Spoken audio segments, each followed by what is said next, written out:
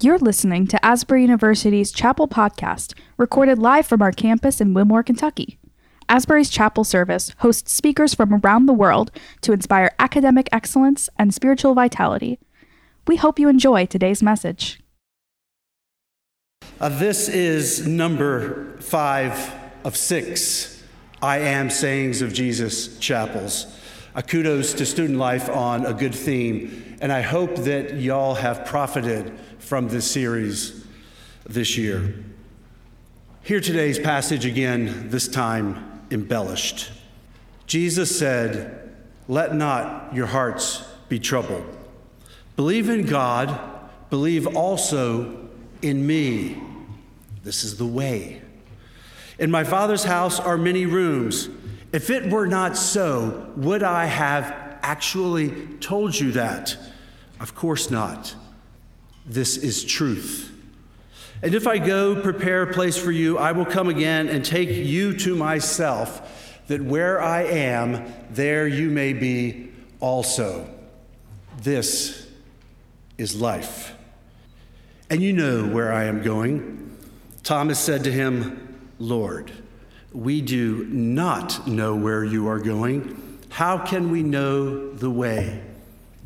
And Jesus said, "I am the way, the truth, and the life. No one comes to the Father except through me. If you had known me, you would have known the Father also. From now on, you do know him, and you have seen him." The effect of what Jesus says about himself and the Father is that we are one. Homoousios, the Council of Nicaea would later say, same substance. When you get one, you get the other. Here's the passage for you in kind of story backdrop context. A shadow looms over the disciples as Jesus provides final instructions at the Last Supper. We know that later that night, he will be arrested. One disciple will betray him. 11 disciples will flee. He will see a trial that mocks him, beats him, keeps him up for much of the night. The next day, he will carry his cross to Calvary as far as he can. He will be crucified. He will be deposed from the cross, wrapped in a shroud, and placed in a tomb that is sealed shut. How can he be the way, the truth, and the life in this narrative? The disciples, meanwhile, seem to sense that there is something grand at work, their arrival in Jerusalem, but this shadow is looming over it all. Jesus, in John's gospel, had been using words like life and light as part of his teaching. Jesus had been pointing to God, certainly consistently. Those that believe in God, in John's gospel, belief being yet another theme, they receive the power to be called the children of God. The way, the truth, and the life. These themes are deep in the gospel record of Jesus. So simply know that this I am saying fits quite nicely with the other I am sayings that you see in John. And so it was that one disciple asked Jesus to where he is leaving, receiving this declaration, "I am the way, the truth, and the life." This identity statement by Jesus, about Jesus, seems to confuse the disciples even further that night. Thomas does seem genuine, and he seems humble when he says, "Not on our GPS, Lord. We were in Galilee before we landed in Jerusalem. Now, where are we going next?" Is he saying that he's leaving us and we're supposed to follow him, or what? It does seem to be a little bit of a lessons in missing the point here. However, Jesus does not seem to be weary of the disciples. He answers them. He guides them. He coaches them. He instructs them. He encourages them. And when he does that night in the upper room, his identity statement sets all Christ followers on the journey of discipleship, orienting and guiding them for life, ministry, and heaven. That's the Jesus of the I Am sayings in Asbury Chapels. There's a little more to unpack here about Jesus himself. I'd like to direct your thoughts towards heaven as we do this, and also include two stories for you today. First, from the passage, Rodney Whitaker says about John 14:6, always in John, the clue to Jesus' cryptic sayings is his own identity and his relationship to the Father. And this passage, Whitaker says, is no exception. This I am saying, I quote, is grounded in Jesus' divine identity and expresses something about salvation for us. Throughout the gospel, Jesus speaks of coming from and going to the Father. He comes from there. He reveals to the world. He brings new life to all who are willing. And then he returns to the Father. All the time, the discipleship focus is on how to get to God, how to know him, how to arrive even heaven-bound. You are being led to a place called heaven, Jesus is saying in the upper room, where the future lies. Our time together is ending, but our time together is eternal. This is the way. Secondly, truth and life correspond to Jesus' role as revealer and as life giver. Yet we realize that Jesus here isn't just a road sign, an arrow, a spiritual GPS, although he is God. I am, he says. He is the end point. Being like him is our destiny. He was holy, so now we can be holy. He is truth. He is life. Thirdly, there is an exclusivity here, as unpopular as that might be, that Jesus, not other means, is the way to God. The narrowness that he offers here is the true path to something, of course, wonderful, we believe. Nonetheless, alternative paths don't work. That something to be achieved is the fullness of life. He expressed it in John 10:10 this way, I came that they may have life and that they might have it abundantly. And as F.F. Bruce points out, this narrowness, this exclusion of other ways is in fact a wonderful inclusivity. Because in John chapter 1, we saw that Jesus is the light that enlightens all humankind. And we saw that as many as believed, regardless, could be believers, regardless of everything, including even sinner status. There is an invitation to enrollment. There is a direct, a narrow, a special, a mysterious, a certain means to something great, something wonderful. In Jesus alone, there is truly life. It is found nowhere else. And to all would-be disciples, come and get it, Jesus invites. To those who are lost, there is direction. For those who are hopeless, there is hope. For those who are empty, there is filling. Here's one for college students in a tumultuous world at the end of an academic year. For those who are weary, there is rest. The profundity, yet the simplicity of these words typify what John Wesley says about religion, all religions, but especially Christianity. It can be intricate, it can be complex, it can be hard to understand, it can be confusing.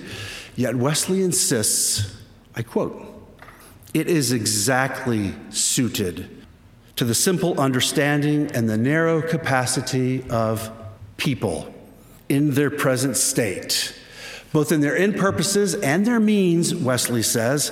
The end is, in one word, salvation. And the means to attain it, faith. These two little words, I mean faith and salvation, include the whole story of Scripture. And so, John 14:6, all of Jesus' teachings and his healing and his love come to this. I've been showing you the way. The way is being made more clear. The way lies before you. It is true, not false. It gives life, not depression, not anxiety, not death. There are many illustrations, I think, to be given from John 14:6. Here is one. It illustrates for us, I think, the way, the truth, and the life, and how this can become mixed up and messy. In recent years, I've been segmenting the Appalachian Trail, the way from Georgia to Maine. I think in order to complete it all, I'm going to need a Benjamin Buttons kind of thing. But nonetheless, it's been good for now. Last segment, hiking between Highway 624 and Trouts Creek in Virginia. My aunt and dad dropped me off at one end, and my car was parked at the other end. I think it was 16 miles, which, is not bad because I've hiked before. I climbed to the Dragon's Tooth on a hot, sunny morning. A steep climb, but experienced and proud I had been on that small segment before. I knew the way. But I guess that sunny hot was more draining than the age 29 plus of me realized. So about mile 7, two things happened. One, my right calf tightened up. That's odd, I thought. This has never happened before. So I stretched it and I drank electrolytes to refresh and I ate a banana and continued. Secondly, I encountered what experts say is the most dangerous thing on the Appalachian Trail. It is not a bear. It is not a snake. It is a local stranger who seems a little friendly. As I crossed this gravel road on the trail, this person turned their motorcycle around and came back to me. And with a friendly greeting, he asked where I started from and where I was going. Standard trail talk. He asked if I needed anything, and I declined, kind of standard trail talk. He invited me to come to his cabin for refreshment, which I declined. Not standard trail talk at all. I got 9 more miles to go, see ya, and I began to ascend up 2 miles of hill really fast to enter into the National Forest with no side trails and no cell service. As I did these two things on my way continued. First, my mind began to race, my imagination on how this strange stranger knew where I was going. And perhaps he knew the trail so well as a local, he knew exactly where I'd be at any given time.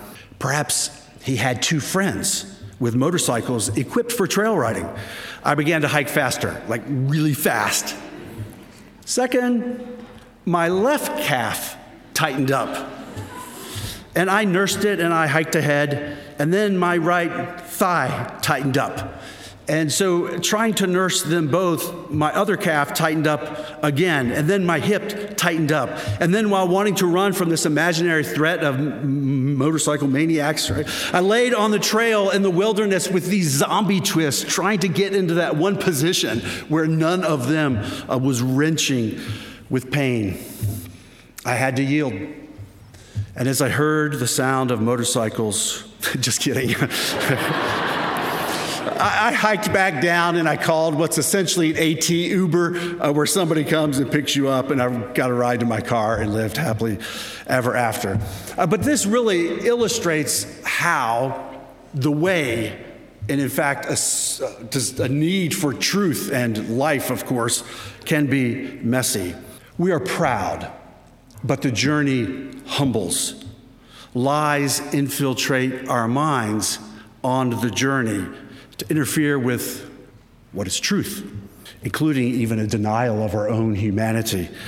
Life teeters as we seek comfort, security, and even meaning in our life. In the 4th century, Hilary on the Trinity seems to speak to this very sentiment. I quote, "He who is the way does not lead us into bypaths and trackless waters. He who is truth does not mock us with lies. He who is the life does not betray us into delusions, which are death. He himself has chosen these winning names, way, truth, and life, to indicate the methods by which he has appointed for our salvation." Now, one of the things we do in theology, especially historical theology, is to consider how the church throughout time has interpreted particular passages. Here are some encouraging words from the past, the early church around 1406. Let it be an encouragement to you. In the 3rd century, Cyril of Alexandria wrote, "Christ has pointed out to us the way that anyone might safely take that would lead to a life of incredible virtue and to a highly motivated and unhindered performance." We want that, of those actions that follow the pattern of Christ. Therefore, he is the truth, he is the life, for no one else will restore to us the life that is within our hopes. Leo the Great. We are to be inseparably united to him who is, as he himself asserted, the way, the truth, the life. The way, that is, holy living. The truth of divine doctrine, and the life of eternal happiness. John Chrysostom remarked, "Truth means no falsehood. Life means death shall not triumph. Way means only through God." We don't just quote the early church fathers to you in the hopes that you'll take History of the Early Church class offered in spring semester on Tuesdays and Thursdays from 2:10 to 3:25. We quote them because they journey like us. We quote them because they testify of a legacy that endures from their time to our time and for the next time. Within, we see hope in one person, celebrated by a life lived a certain way that offers the deepest fulfillment for God's created beings. Is a journey to God. The journey is with Jesus the way, by Jesus the truth, and unto Jesus the life. Let me close with a final exhortation. Like Dr. Davies last week, mine is a story of a young man. This young man is called Austin by John Wesley. Born in North Africa at a place called Tagaste, he writes in his own autobiography about a pursuit of a self-centered, carnal-oriented life, alongside his good friends. When he merely stole some pears with his gang, he says, "I loved my fall into sin." The pears were not stolen because they were sweet. It was for the thrill, he said, a mere pear. He had ambitions for a great career in imperial administration, wealth, prestige. Naturally, he had a concubine. He had a child by his concubine. He would later admit, "The single desire that dominated my search for delight was simply to love and to be loved." Then Austin began a journey in search of meaning, truth, by diving into various religious philosophies of his day. First, there was Manichaeism, which explained evil in the world of darkness and available light to change the individual and thus change society. But Austin realized that evil was not merely things expressed physically, and they offered no solution to his own physical deeds in the flesh. So he was led to Platonism. Oh, not in its old form. There was a new version called Neoplatonism. God was now closer to Austin because the one, the infinite, is down in human experience. Yet the one did not have a name. Appointed to teach in Milan, he heard the preaching of a Christian bishop named Ambrose. This preacher took the symbols of the Old Testament, a qualified source of wisdom for ancient philosophers, to point to the New Testament and its message of hope. Ambrose showed a way marked not by self-centeredness, but by faith, by surrender. And so it was one day that Austin was sitting in a garden and he heard a voice, maybe by coincidence, maybe a miracle. Take and read. And he opened the Bible to Romans 13 to 14. Not in carousing, not in drunkenness, not in sexual excess and lust, not in quarreling and jealousy. Rather, put on the Lord Jesus and make no provisions for the flesh. This wayward man found the way. He related to the message of truth, and he found a life worth living. The young man that Wesley calls Austin, and I don't know why he does this, is of course Augustine. Saint Augustine, sinner, doctor of the church, giant of the faith, Hippo of Hippo, one of the greatest thinkers of all time, had a rough journey, a messy journey in discovery of the way.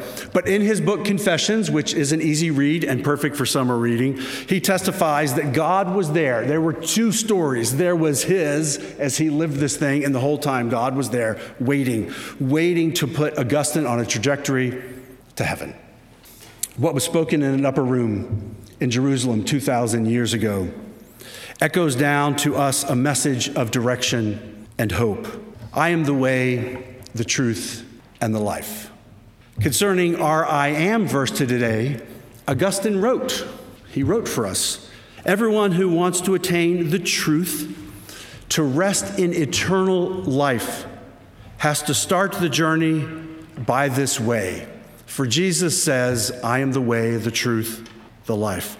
That is, by me, Augustine writes, men and women come.